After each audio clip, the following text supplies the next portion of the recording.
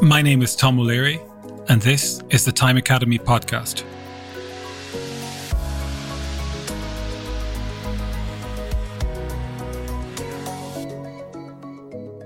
Today, we are talking about resetting our expectations. So, what are expectations? Well, to my mind, they're basically like paintings of the future we want to come to pass. Many of us expend precious energy doing exquisite paintings, then rating the actual experiences better or worse as expected, and ultimately dealing with the inevitable disappointment when they don't come to pass.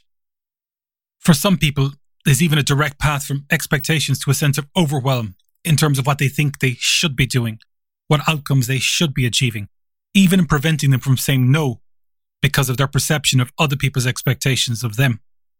Almost every person has some level of expectation, and if you listen carefully, you'll hear people share them throughout the day. They are sometimes rooted in an attempt to put certainty on the future, like saying to yourself, it will be like this, so it's going to be okay. So they are basically cousins to worry, but more critically, the parents of much disappointment. Indeed, Alexander Pope, the 18th century English poet, went so far as to say, "Blessed is he who expects nothing, for he shall never be disappointed. Blessed is she who expects nothing, for she shall never be disappointed." Jiddu Krishnamurti, the Indian philosopher, also put no expectations at the heart of his philosophy. When asked about the secret to a happy, contented life, he replied, "Do you want to know what my secret is? I don't mind what happens. I don't mind what happens." He is essentially saying that he doesn't have any expectations. He isn't attached to any outcomes. Or as the song goes, "Que sera, sera." So, whilst it may not be possible or even desirable for us all to jump to Krishnamurti's state of being, a first step may be resetting expectations to a lower level, so at least we get more upside, and then perhaps over time expect less and less of the world.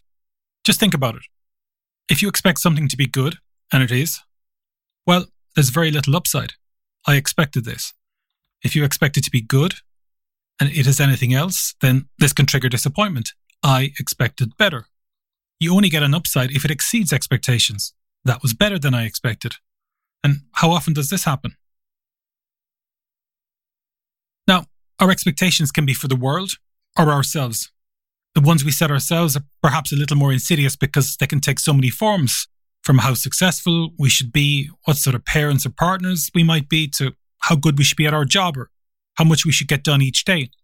And yet, whatever control we may have over ourselves, we have very little control over the world and the people and things in it. Our expectations of the world can never take account of all the potential variables, so chances are the future will not play out as we had imagined it. When we do this, we are basically putting our happiness in the hands of fate. Just imagine you were driving to a client meeting. There may be more traffic than expected. It may be harder to park. The client may be more distracted. The meeting may not end in the deal you expected, so it feels like it was all for nothing. Now, none of this arguably serves us.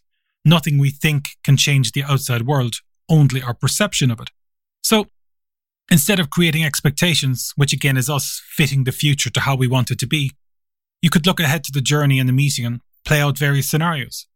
You might find some way of mitigating potential negatives without being attached to any one scenario, and that is the key. It's more planning for the worst, hoping for the best, but expecting neither. Let's take the picture of the client meeting not going to expectations.